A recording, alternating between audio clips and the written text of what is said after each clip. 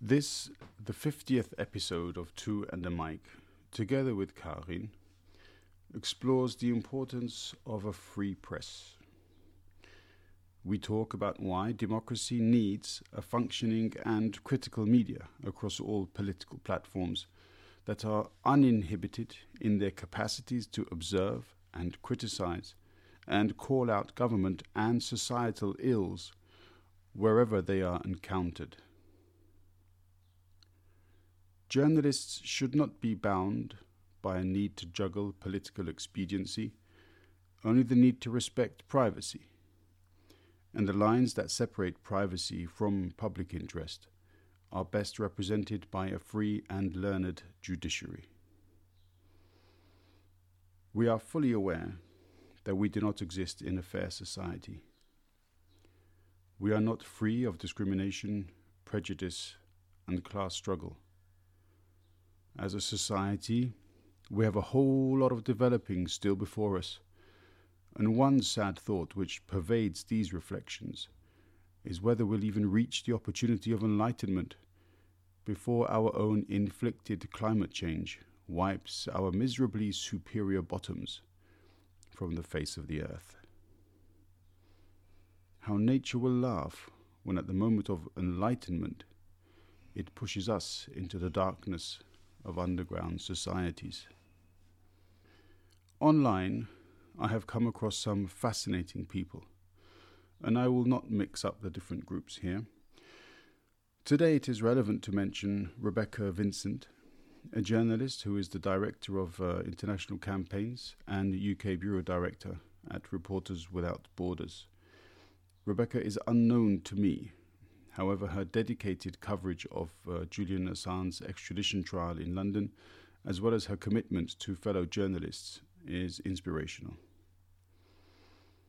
I remember in 2017 the murder of Daphne Caruana Galizia, and in following Rebecca online, I remembered Daphne's assassination again. And in recalling some of the details, it remains a horrific truth and a deeply worrying concern that those who ordered her death remain at large. It is not only grossly embarrassing for Maltese society, but to the whole of the EU. Such injustices cannot be allowed to go unpunished, for as long as we wish to promote democratic values beyond our immediate borders. I wish to compliment those journalists, such as Rebecca, who go about their duties in the face of consistent abuse. It is through their efforts, and those who went before them, that so many of their critics enjoy the lives they do. Because the true warriors for peace are the ones who selflessly pursue those whose power leverages peace against our conveniences. I want to thank Karin very much as well. Karin has so much to share with us from her many years of work with PEN. She has met some of these warriors of peace, and on some occasions lost them to the bullets of corruption and hatred. Karin is a wonderful guide and a charismatic voice into the world of protecting the freedoms of the written word and of the press, among others. Actually, a sort of a celebratory session, even though we've got a very serious topic to discuss and perhaps it's not full of celebratory information. This is my 50th podcast. So I hadn't actually thought that I would reach 50, at least not before the end of August. Clearly, I have you to thank for a great number of those, almost a third. Actually, we've done together. So I'm very thankful for your continued support and participation. Congratulations on everything you're doing, and you're doing it so well. And there will be, the next celebration will be 150. Oh, that would be wonderful. Yeah, I look forward to then having done even more podcasts with you. And so many wonderful topics to discuss. It's an interesting thing actually to have this opportunity to talk with people such as yourself. And to be honest, I couldn't think of a better person to do number 50 with. So thank you very much for coming back and for sacrificing your back in the interests of human rights. I'm extremely grateful. That's little, very little. I know. All right. So you had this wonderful suggestion, which really dovetailed with the kind of story that I also wanted to talk about with you. And so it was quite fitting, really, that you should almost spontaneously have a similar wish. So we want to talk about Article 19 of the Universal Declaration of Human Rights. Do you want to go through what Article 19 means, or should you want me to read a little quick excerpt of it? You read a little. Yeah. Okay. So. So this article says or states that everyone has the right to freedom of opinion and expression. This right includes freedom to hold opinions without interference and to seek, receive, and impart information and ideas through any media and regardless of frontiers.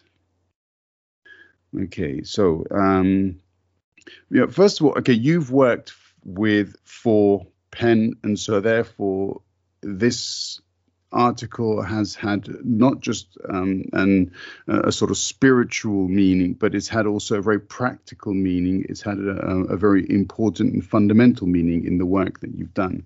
Right. But do you want to talk through that a bit? Yes, I would, because I want, in parallel to the Article 19, I want to read number 4 of the PEN Charter, Article 4 of the PEN Charter, which corresponds to Article 19 of the United Nations Human Rights Convention, but it goes more into other aspects as well, which I think are very important. PEN stands for the principle of unhampered transmission of thought within each nation and between nations, and members pledge themselves to oppose any form of suppression of freedom of expression in the country and community to which they belong, as well as throughout the world wherever it is possible. PEN declares for a free press and opposes arbitrary censorship in times of peace. It believes that the necessary advance of the world toward a more highly organized political and economic order renders a free criticism of governments, administrations, and institutions imperative. And since freedom implies voluntary restraint, members pledge themselves to oppose such evils as a free press as mendacious publication, deliberate falsehood, and distortion of facts for political and personal ends. You see why I read this parallel to Article 19, because it also goes into the limits of freedom of expression. In terms of PEN, or our work for writers and journalists, the only impediment to freedom of expression was the calling for hatred and calling for war and violence and being violent. So whoever, if a journalist had done any of these, we could not work for them. We could not try to free them or to help them, and so on and so forth. And that kind of sunk in with me, that Article 19 without commentary to me is too wide. It's too indistinctive in terms of what it really means. human rights are non-negotiable, but there are certain limits, and that is the right of others to have different views, to have different needs, and to have different means of asserting themselves. But at the same time, the limits are hatred and violence and war. Human rights, as I said, are non-negotiable, and this is why I think Article 19 is so important, and it is the safeguard that you can check on whether human rights are being abided by, whether they are protected. If they're not protected, and you don't have a free press, so how do you know? How can you check on a government? And this is, in the beginning, it was checking on governments and institutions. By now, the false information comes from for economic reasons, from, for instance, whole networks, international networks of PR agencies who are going in and spreading false news, particularly during times of elections. And you have on the internet, the social media, where there is no restraint as far as truthfulness and the forbidden violence and forbidden hatred. And this is a situation now, so that Article 19 and Article 4 of the PEN Charter do not really cover our today's world. So the world is changing, as it always is, and with it we have to change. And I think we have to come up with a different set of rules, a different set of freedoms and limitations of freedoms. Yeah, I mean, it's very interesting that the Article 4 that you've just read of the PEN Charter, because as you say, it does go beyond. It identifies in a far more rigid structure, in a far more narrow, with far more narrow definitions of what they exactly mean and what should be protected under the law. It's interesting that part of the PEN Charter also refers to misinformation, because what I wanted to talk with you about today very much is something which is fundamental in that particular question, because I wanted to look at the murder of Daphne Caruana Galizia in Malta. Yes. And some of the newspapers and colleagues in Malta who have become victims of misinformation, where false emails have been written on their behalf, false websites have been set up purporting to represent them and their views. So this is a classic case of misinformation using the internet or internet capabilities, email, social media as well. And so it does appear that the PEN article is more adequate for today's needs, even though, as you suggest yourself, it still doesn't quite cover all of the needs. I've talked with a few judges about the law and legal issues regarding internet and technology, and their contention has always been the problem is twofold. One, technology develops so quickly that the law simply cannot keep up. And the second thing is people who are specialized in legal issues have very rarely do they actually have enough of an understanding of technological and IT issues to be able to come up with a law which actually covers the needs. Yes. I mean, is that something that you've also experienced? Yes. They are not informed enough.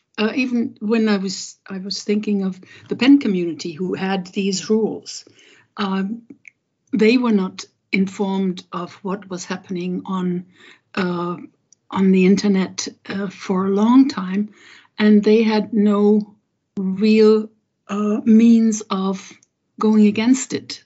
Fake news has changed. Fake news in the beginning, or in that sense, was fake news or misinterpretation of a reality by political parties or states, in state radio, in state media, in media by special interests, economic interests, political interests, private interests. And you had these different interests that could somehow be controlled through a free press that was fair and square, which you had to look for wherever you went. But at least you could find it. The information today comes through different sources.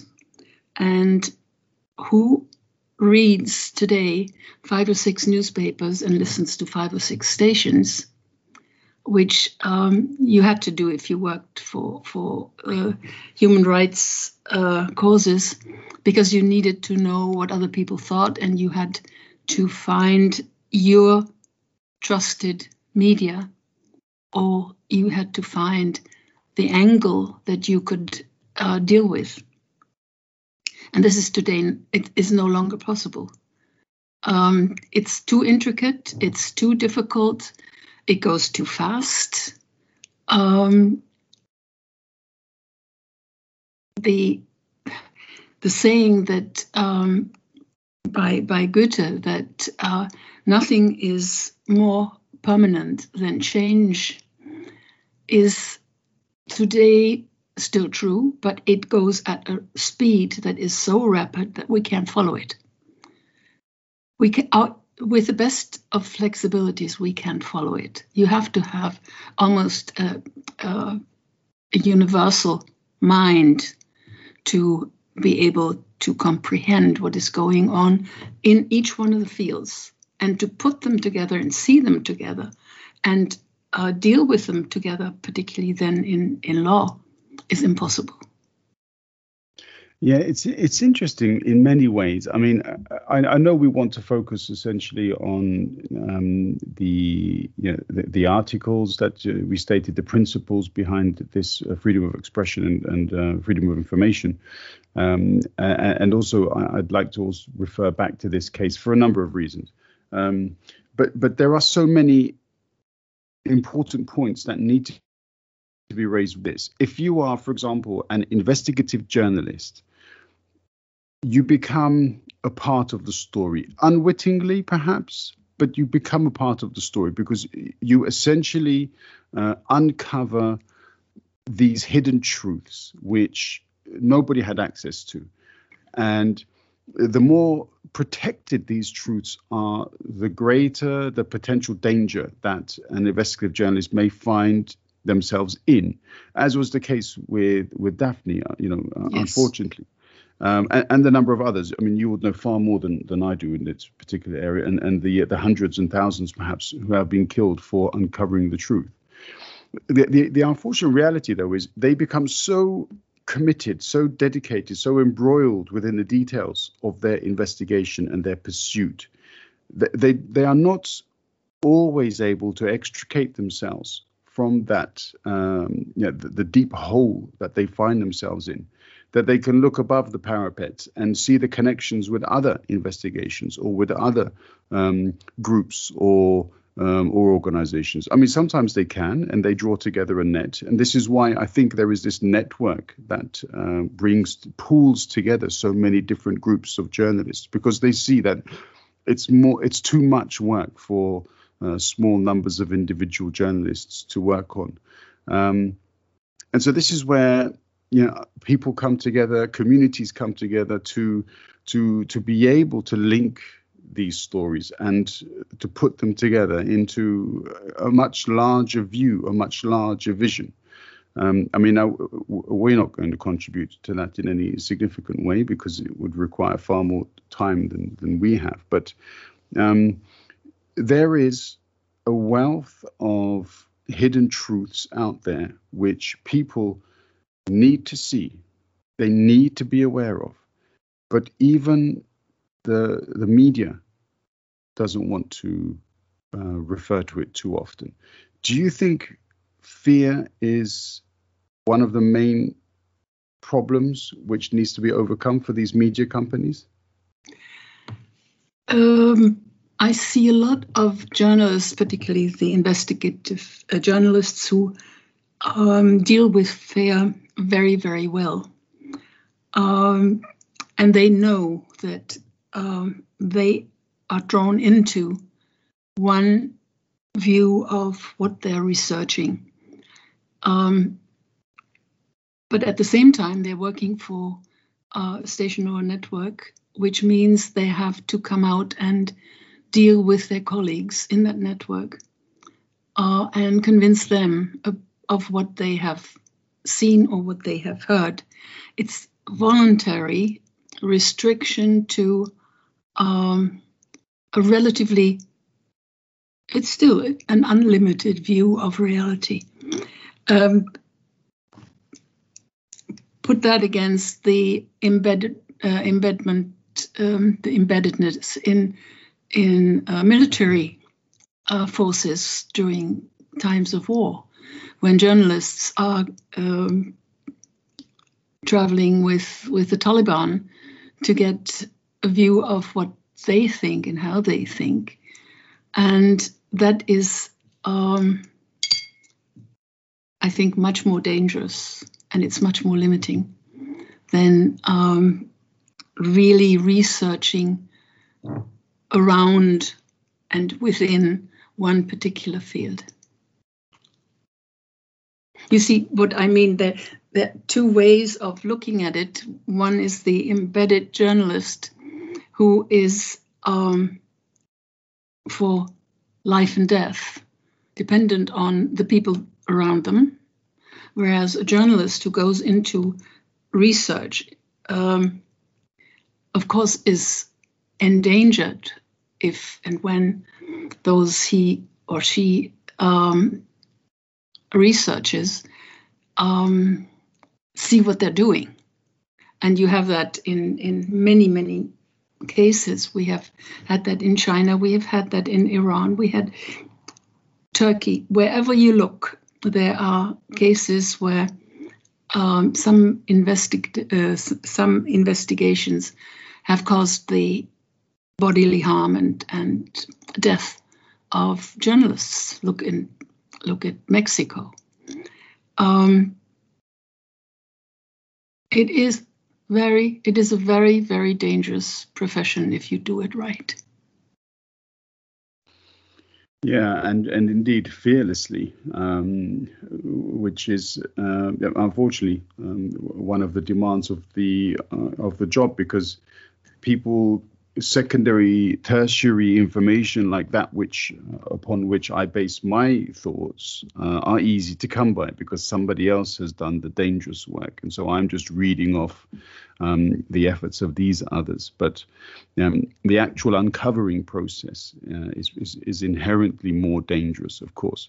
Though others who also refer to these events, refer to these investigations, they are essentially, spreading the news and furthering, as it were, the agenda of these brave souls who go out and do what they do. Absolutely. With regards to Daphne, then, so her death occurred in 2017 in Malta. She was the victim of an assassination. She died by car bomb, and 3 people were arrested for her murder. However, the people who paid for this assassination, they remain hidden, and there doesn't appear to be an investigation underway to uncover this or these or this individual? I don't know. I mean, is that normally the way that things go? I mean, because you of Hrant Dink. Think of a lot of journalists in Mexico. The same thing happened there. So because the international community says, no, we need to bring the people to justice. Why does it never happen? Okay, in the case of Hrant Dink, we understand you have a state which is completely against the peaceful agenda that Hrant Dink had. But in other cases, is that always the way it is? It's not always the way it is, but it is in quite a few number of cases. If the journalist investigates anything that hits close to home, to the government or to those in power who feel their power is threatened if it comes out that they had their hand in the murder of an investigative journalist, then they with everything they have, they throw every defense up that they can, and it's very, very hard to get at them, to find them. You have that in Russia, you have that in China, you have that in Iran as well, in Turkey. Mm-hmm. I mean, these kinds of things are generally reminiscent of the consequences of those who pursue organized crime. So in Italy, for example, how many judges and lawyers and investigators were assassinated in the course of their work when they were getting too close, perhaps? Yes. But here we're talking about governments. Right. Are those liberal democratic governments? Sometimes they say yes. Well, in the case of Malta, they would say yes. And yet, where is the neutral investigation into this murder? It remains unclear.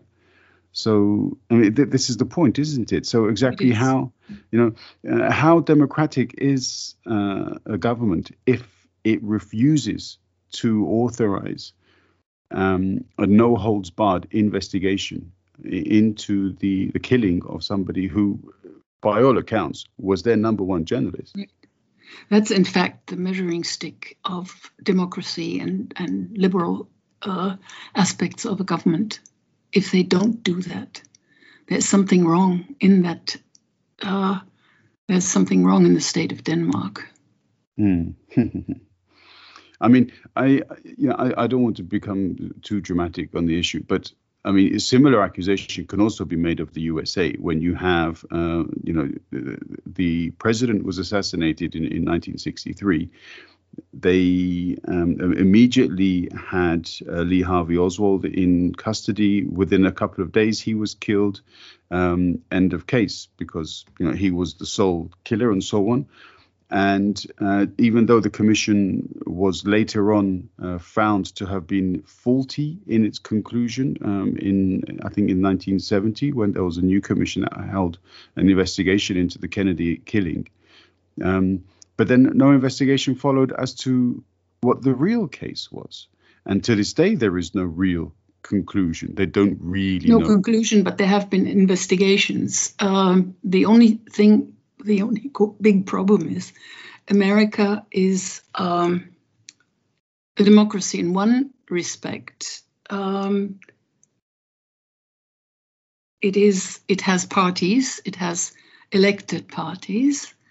But the parties are so strong and so powerful that they can, if they are implicated, they put their defenses up.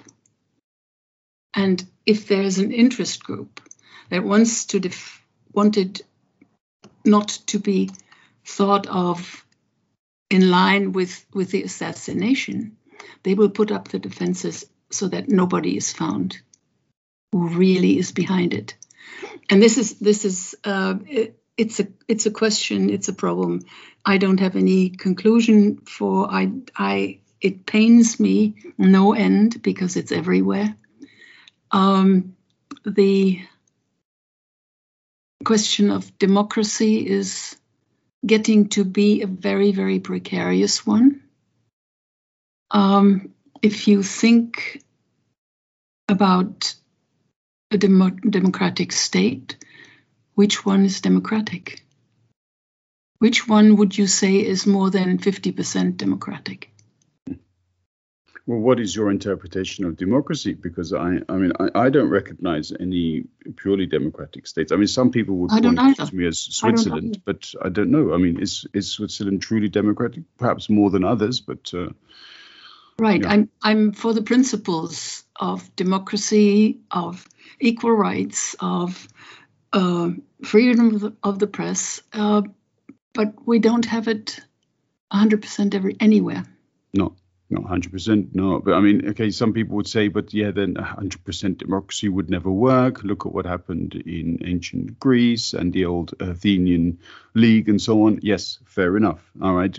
It's very, very difficult to manage. And so we have this concept of representative democracy because we feel that's the easiest way to govern.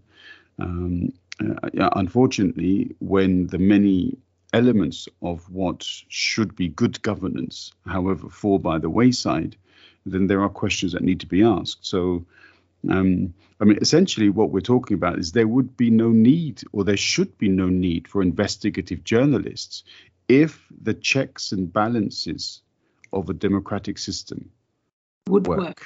Yeah. Yes. Exactly. And this is what my answer to your question was.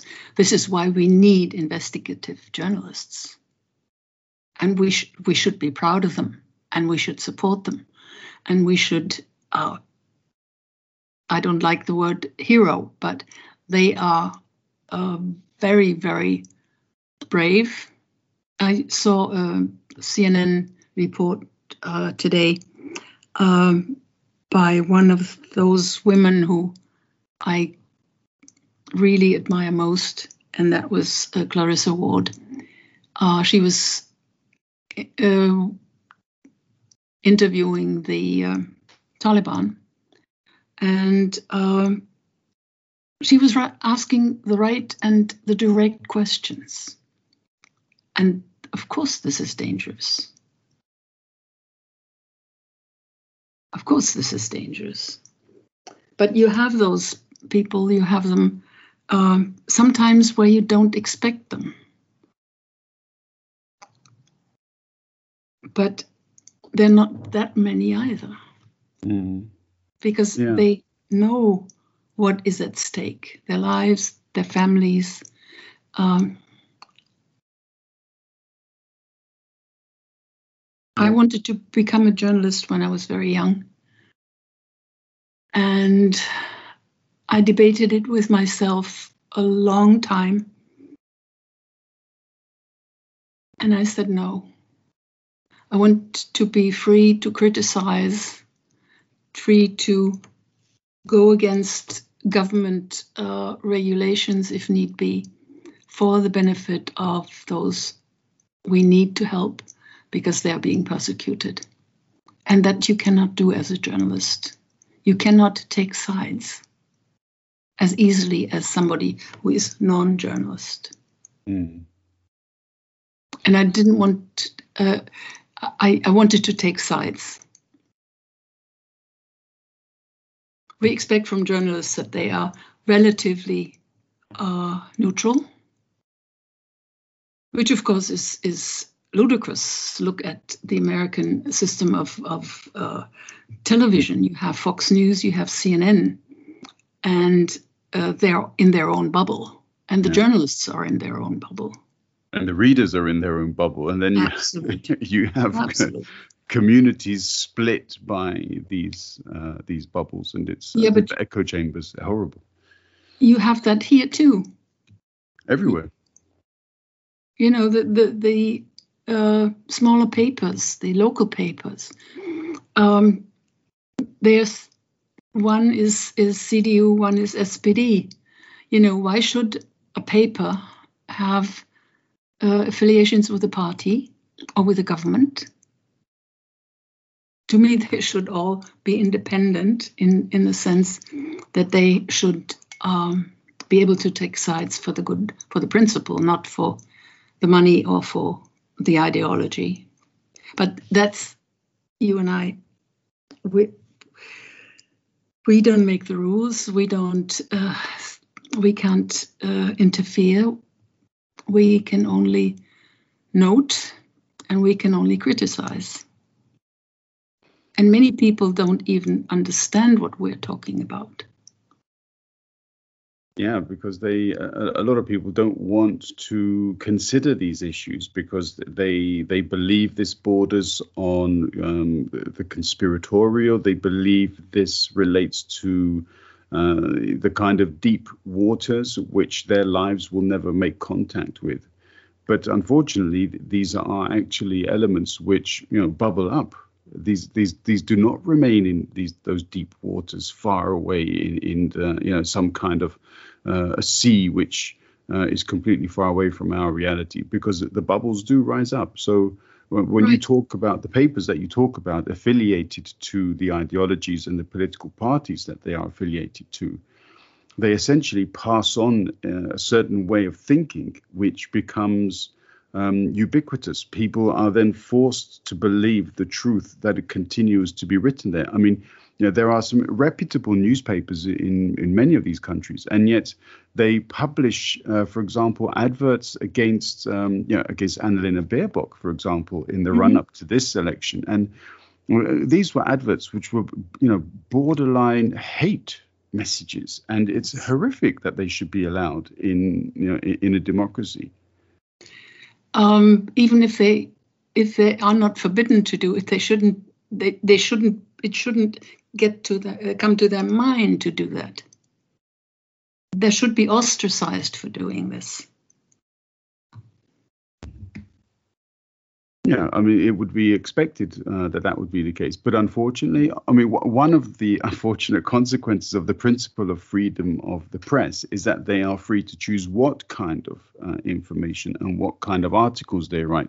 This concept of objectivity, however, has gone out the window ever since. And this is quite strange in many ways, that there is an adverse relationship between freedom of the press and the sort of growth of the internet and people's access to social media, because newspapers are now competing to such a great extent with the world's ability to produce its own news, its own media, that the only way they can maintain their, I suppose, market share, it's business. They get sponsorship, and so that essentially you sell yourself to those organizations and companies that can afford to keep you running.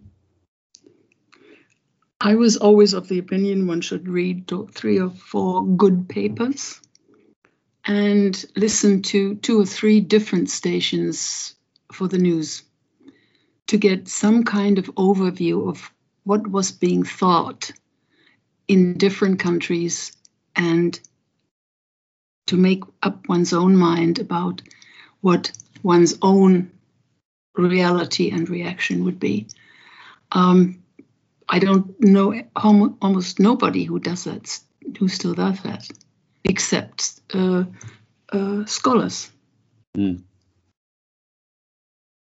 Yeah, academia can, because academia says we're conducting research, so therefore it's correct for us to analyze these things. But most people don't have the time. Most people don't have the will. I find it difficult, for example, to read some of the right-wing papers in the UK.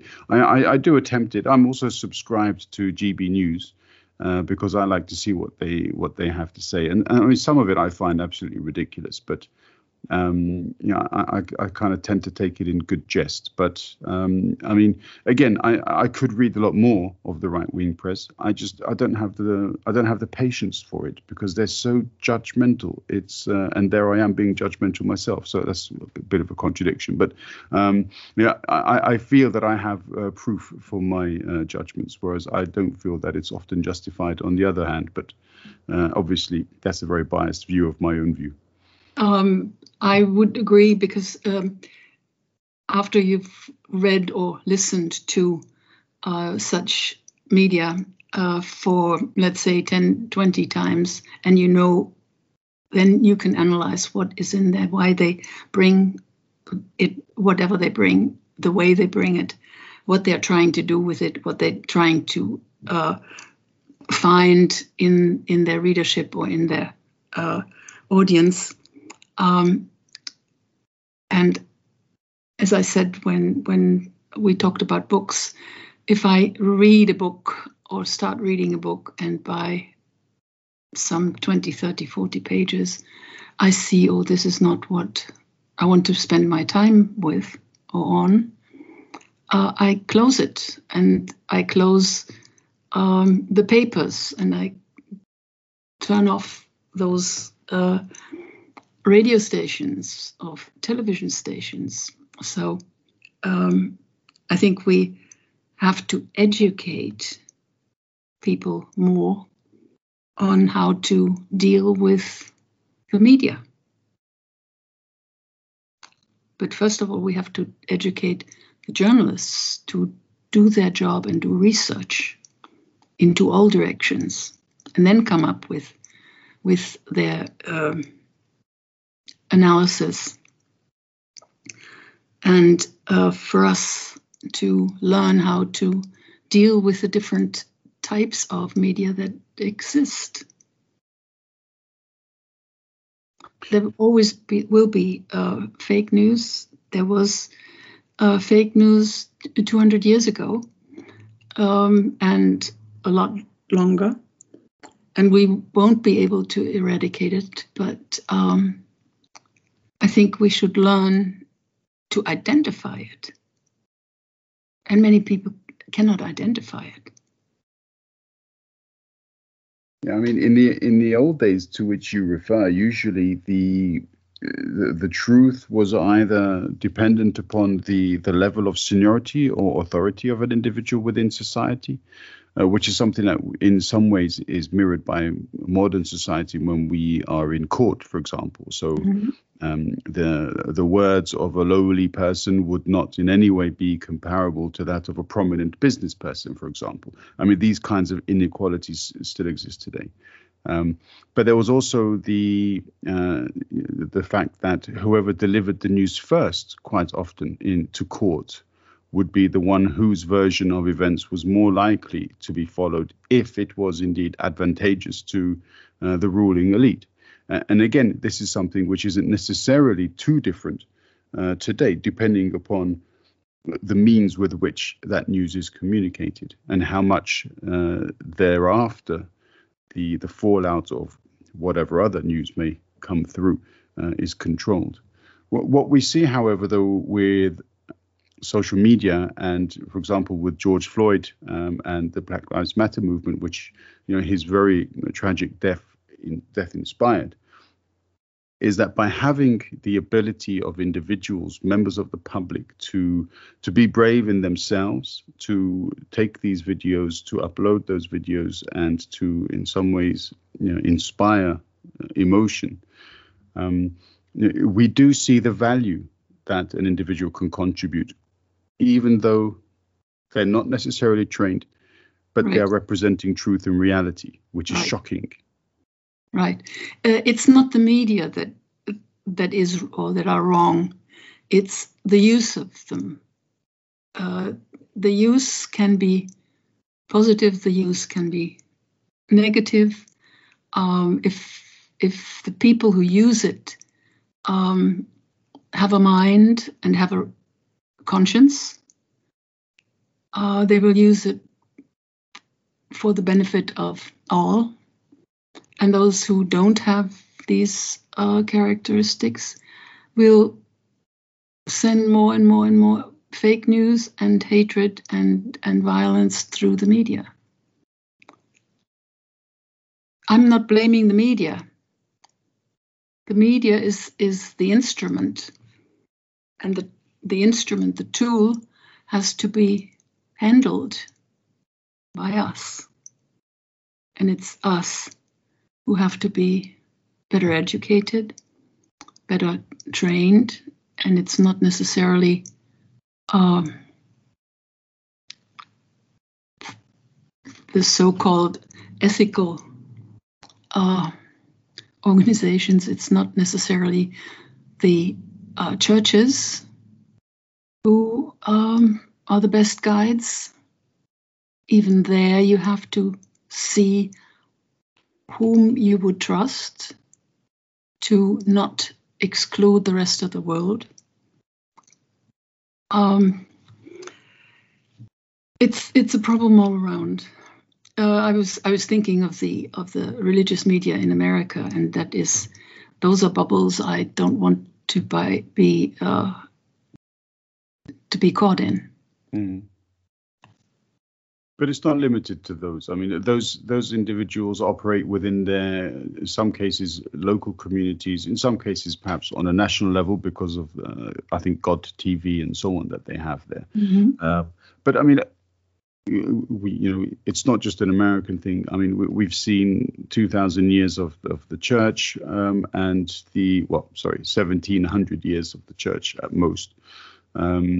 And the oppression that then followed with the pursuit of growing their Christian ideals, the role of the church, and so on.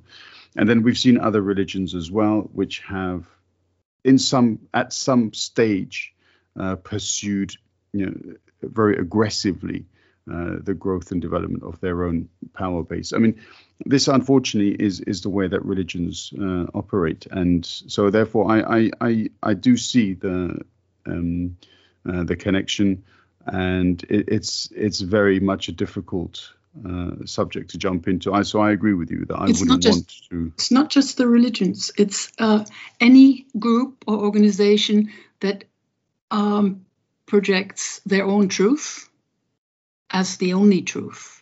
Then they have to defend themselves. They have to be aggressive. They have to cut everybody out. And this is religious parties, political parties, it's private parties, it's economic setups, and so on and so forth. It is a pattern that has to do with defending your own truth, even sometimes if you don't really believe it, but it's your power base. Yeah, I'm sitting here nodding my head vigorously with each one of those groups that you presented. I mean, the economic side is also very interesting because, again, going back to the case of Daphne Caruana Galizia, she was one of the journalists involved.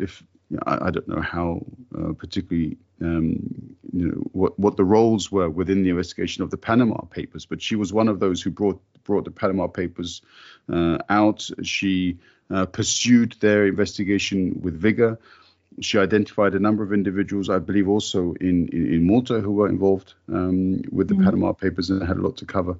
It's, when you attack the economic interests of powerful individuals, groups, governments, then clearly you're painting a target on your back. Is there no way to better protect journalists who have the public interest at heart? I mean, so many of these investigative journalists, they die alone.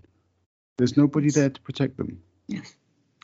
Going back to what I used to worry about in Writers in Prison, this was a writers' association that was protecting their own, trying to protect their own as much as they could. It was a small group. International PEN has maybe 15,000 members and maybe 150 centers, but you can start a center with 20 people. For a long time, there was no equivalent to PEN for journalists. Then came Amnesty International, which was founded 9 months after Writers in Prison Committee in International PEN. And then very slowly, but very very forcefully came international journalists associations, national and international journalist associations. And they cannot protect their own if the countries where they do their research, if the governments of these countries don't protect them. Think of, again, Mexico. Mexico, you have the different kinds of mafias, the drug cartels, and so on and so forth. They kill the journalists, and the state cannot protect them. And I have sometimes had the feeling they really didn't want to protect them because they would go getting themselves into the fire. And this is where the interdependence of the population, the institutions, the free-flowing groups that have their own interests, where these clash, it's very, very hard to protect anyone. So shouldn't society then, for example, take it upon themselves to protect? I mean, I'm being a bit idealistic, maybe a bit naive, but louder voices, as in making demands. For example, when an investigative journalist, drops the paper, the Panama Papers, for example. I mean, how could society not jump on the bandwagon of identifying these individuals or these organizations that have stripped society of its wealth? They have stored a lot of this wealth, and in some cases, obviously legitimately. I'm not saying everybody who was identified in the Panama Papers had committed a crime, but there are questions that need to be asked. And yet the public, okay, it absorbs the information that was given, but then there's so much information within the Panama Papers that after 2 weeks, there's another story that develops somewhere there's a climatic event or a war or an attack or this or that, and then that's it. The Panama Papers, 2 week cycle, it's forgotten about. We move on to the next thing. Yes. But we have to be louder. There's no follow up because not everybody has money enough to join in the Panama to get on the Panama bandwagon. So people say, oh, it doesn't concern me. It doesn't concern me. Not realizing that it is in 90% of the cases, it's public money that is embezzled and brought outside of the country and protected by indifference. Indifference by the people, indifference not by the journalists have brought it to our attention, but they don't have the power to really get the people, as you said, to react to it, because the people, their memory is very short.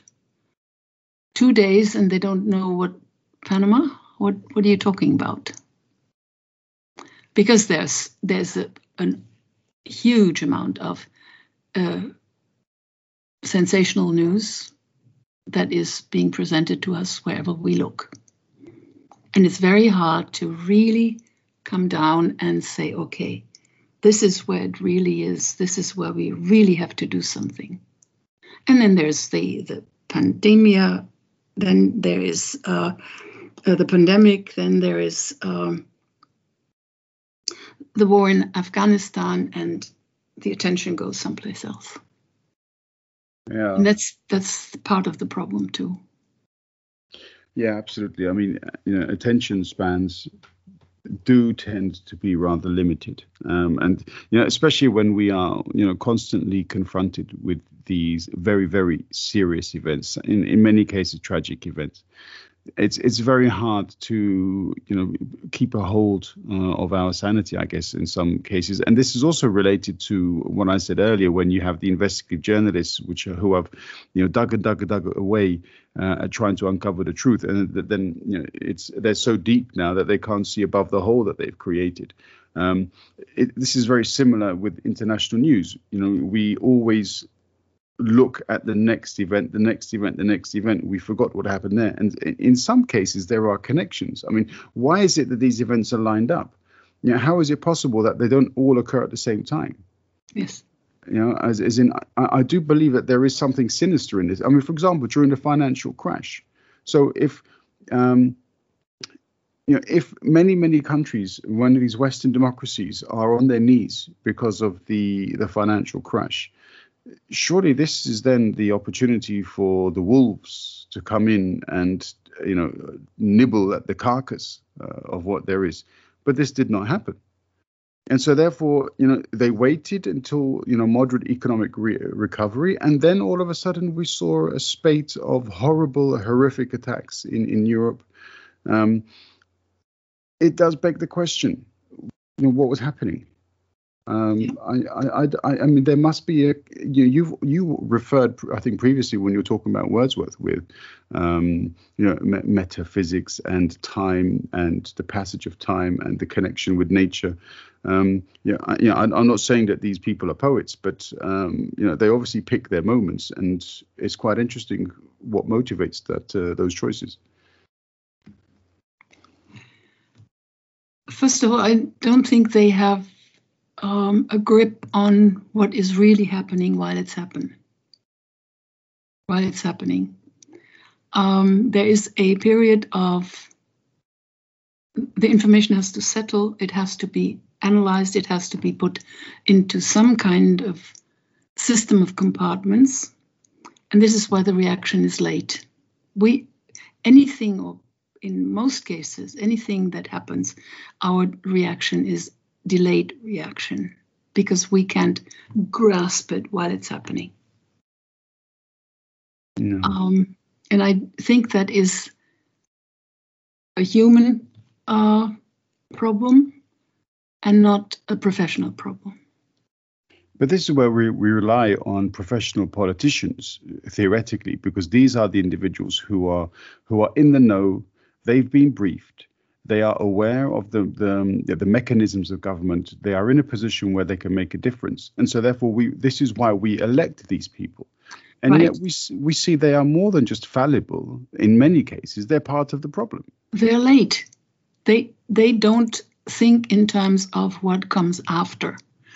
In terms of the flood here in Germany, it was in the books. It was absolutely clear that this could happen. And in terms of the pandemic, there was no system or no thought of, this is coming. What shall we do when the first and second and third phase are over? They do not plan for the future. And in that sense, politicians in most countries are at fault, and this is why nobody really trusts them anymore. I mean, I'm reading a book which was written in 2015 or 2016. I can't tell which, but it's written by Miriam Lansford, and it's the story of a woman who goes to live in the mountains with her husband. And she said that when she had quizzed a doctor as to what the next big tragedy is, the doctor said, yeah, it's the same as always, a pandemic. We fear the pandemic. And this was a book that was written at least 4 or 5 years ago. Yes. So therefore, it does beg the question that if an author who went to live in the mountains was aware that a pandemic is the next big thing that's going to hit, or what society is most afraid of, how is it that the international governments were not aware of this? 40 years ago, while I was still in America, we had a group of friends and we talked about, it was an exciting time. We talked about anything and everything. It was an international group of scholars and professors and students. We talked about the pandemics, that they were coming, that we wouldn't have measures against them. We would have to really get on our feet to do something now, 40 years ago. 40 years ago. And between that time, there had been SARS, there had been Ebola, there had been other pandemics, and now came the big one, and nobody was prepared. The health systems were not prepared. Some of the doctors were not prepared. The support systems, the infrastructure, the personnel was not prepared. And you can sit there and you freeze because you shake. You want to stop shaking because you're in a rage. Why? And then you start blaming yourself, and why didn't you scream? But you can't scream all the time. And here is yet another example of fake news, because we've seen, hundreds of thousands of people, if not into the millions, who have died purely because their governments refused to take action when they Absolutely. could. And I'm obviously looking at Brazil and the USA as two key elements here under Trump and Bolsonaro. And Yes. And these things continue. I mean, I see on Twitter on a almost daily basis, perhaps a weekly basis is a more accurate description. But there are right-wing influential people in the USA who have radio shows, who have political groups. And they come out on their shows and they say, the vaccine, it's a hoax. You don't need to wear a mask and so on. And then a few days later or weeks later, these people are dying from COVID. So clearly, the rubbish that they are talking about, for some reason, it still manages to attract people's attention. I mean, apparently there's now horse dewormers, as some kind of a product, a medication for horses to remove worms. Mm-hmm. People in America are using this because they believe it's better than the vaccine.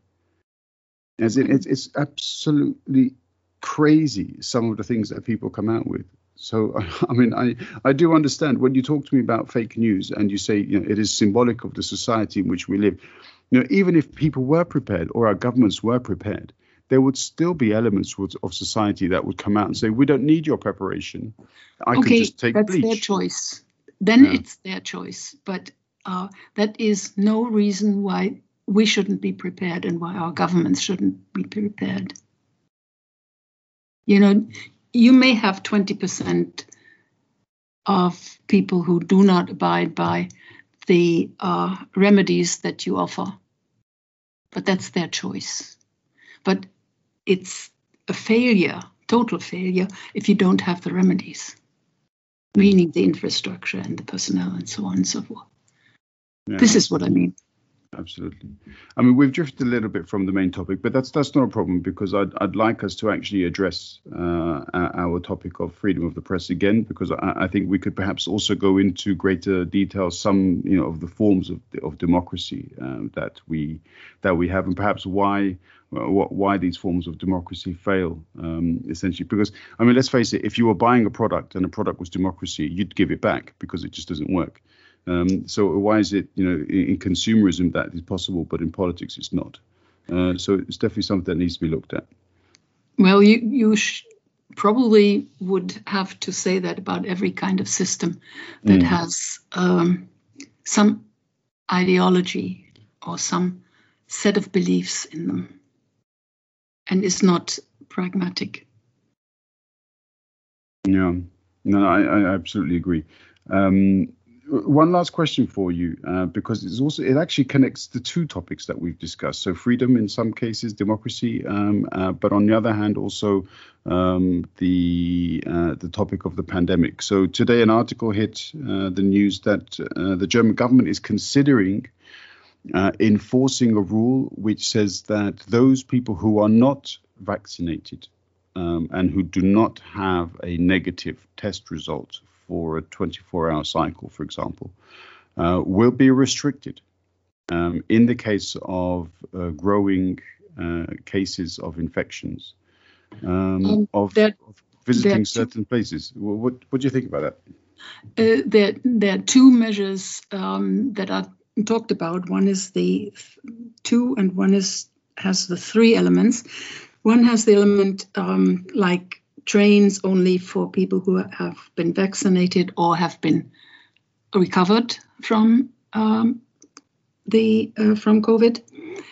And the number 3 is a test that they're free at the time.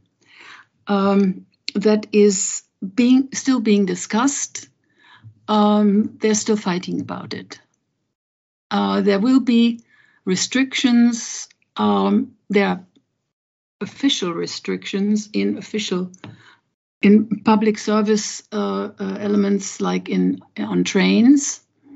There was a question that nobody was supposed to enter a train who has not been either vaccinated or has recovered or has tested. And this has been cast aside. They cannot do that. They won't do it. So there is a lot of discussion into all directions, and nobody knows exactly what is going to happen. There will be restrictions for people who have not been injected.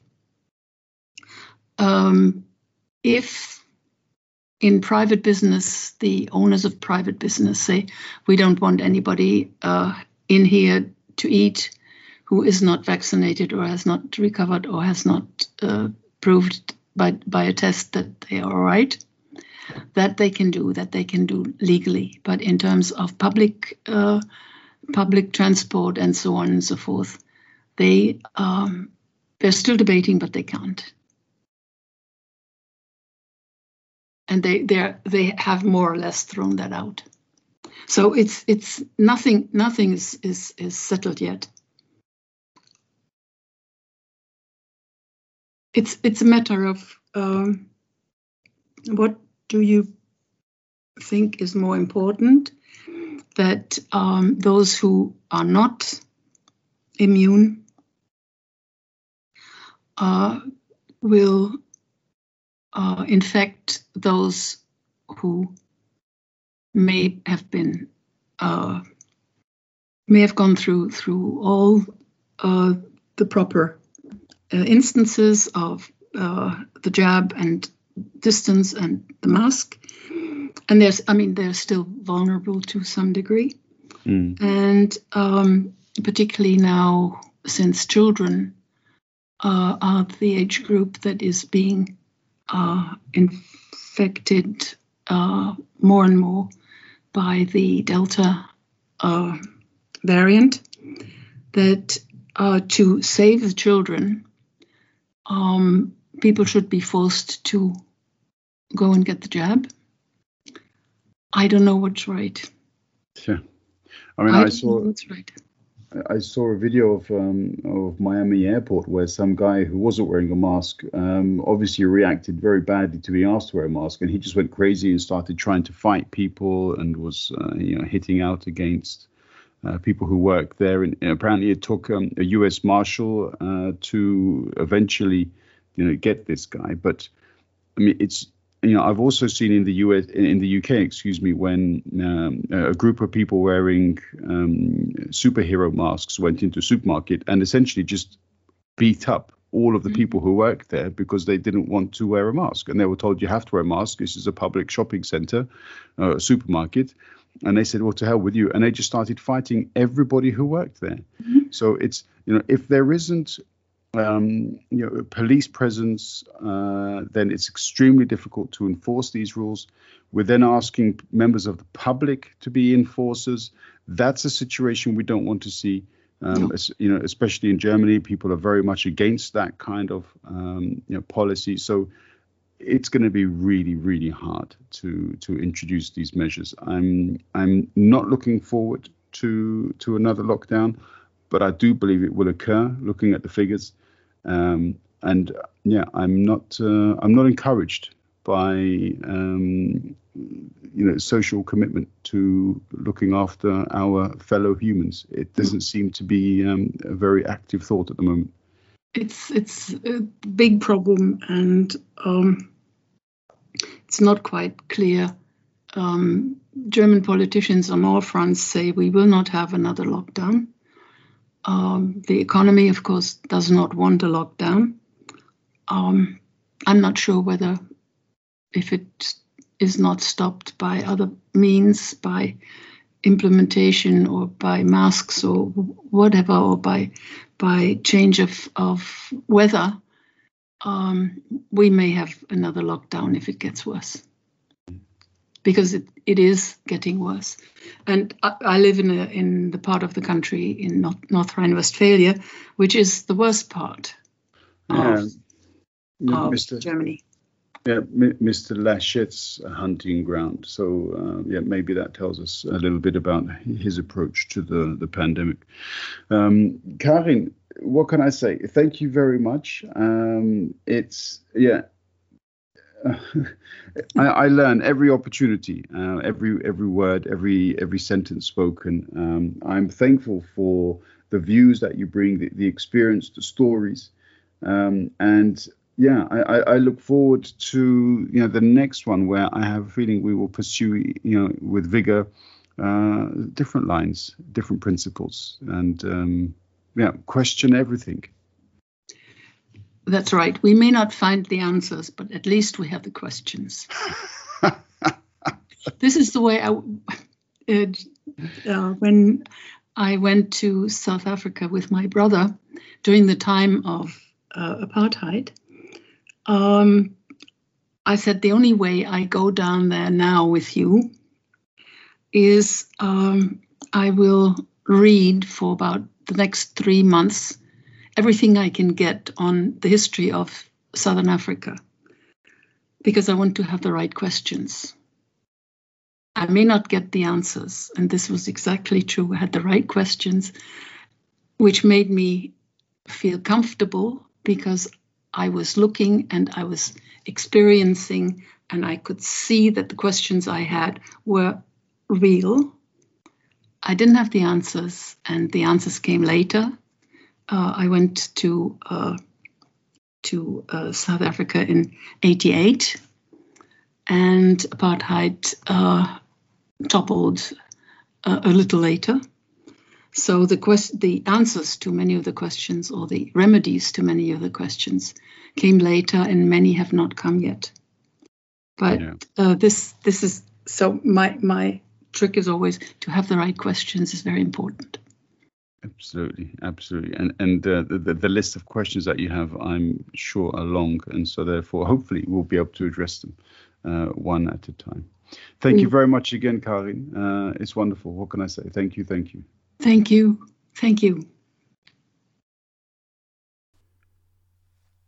50 episodes is a small milestone. However, even small achievements should be celebrated. So, keeping philosophical sentiments aside, I'll simply say I am more than pleased to have reached this point. Far more importantly than the milestone has been the journey, and even more important than the journey is the people with whom I have shared the experience. This podcast channel is about the many paths taken, the paths unseen, and those experienced through the eyes of others. Perspective is always key. Schrödinger's cat challenged us in its own particular way, but we can all ask ourselves the question, is happiness relevant if it cannot be shared? By extension, we can also wonder whether pain could be mitigated through the division of its presence with those who are important to us. I won't dare to answer these questions for anyone else. For me, my path has only ever had meaning because of the occasions I have had to share it with others. I have occasionally ventured alone, but mostly I was in company. Good company. I want to thank all of those co-travelers for their patient steps, their generous ears, and their free wisdom. 2 and a mic. 2 and a mic.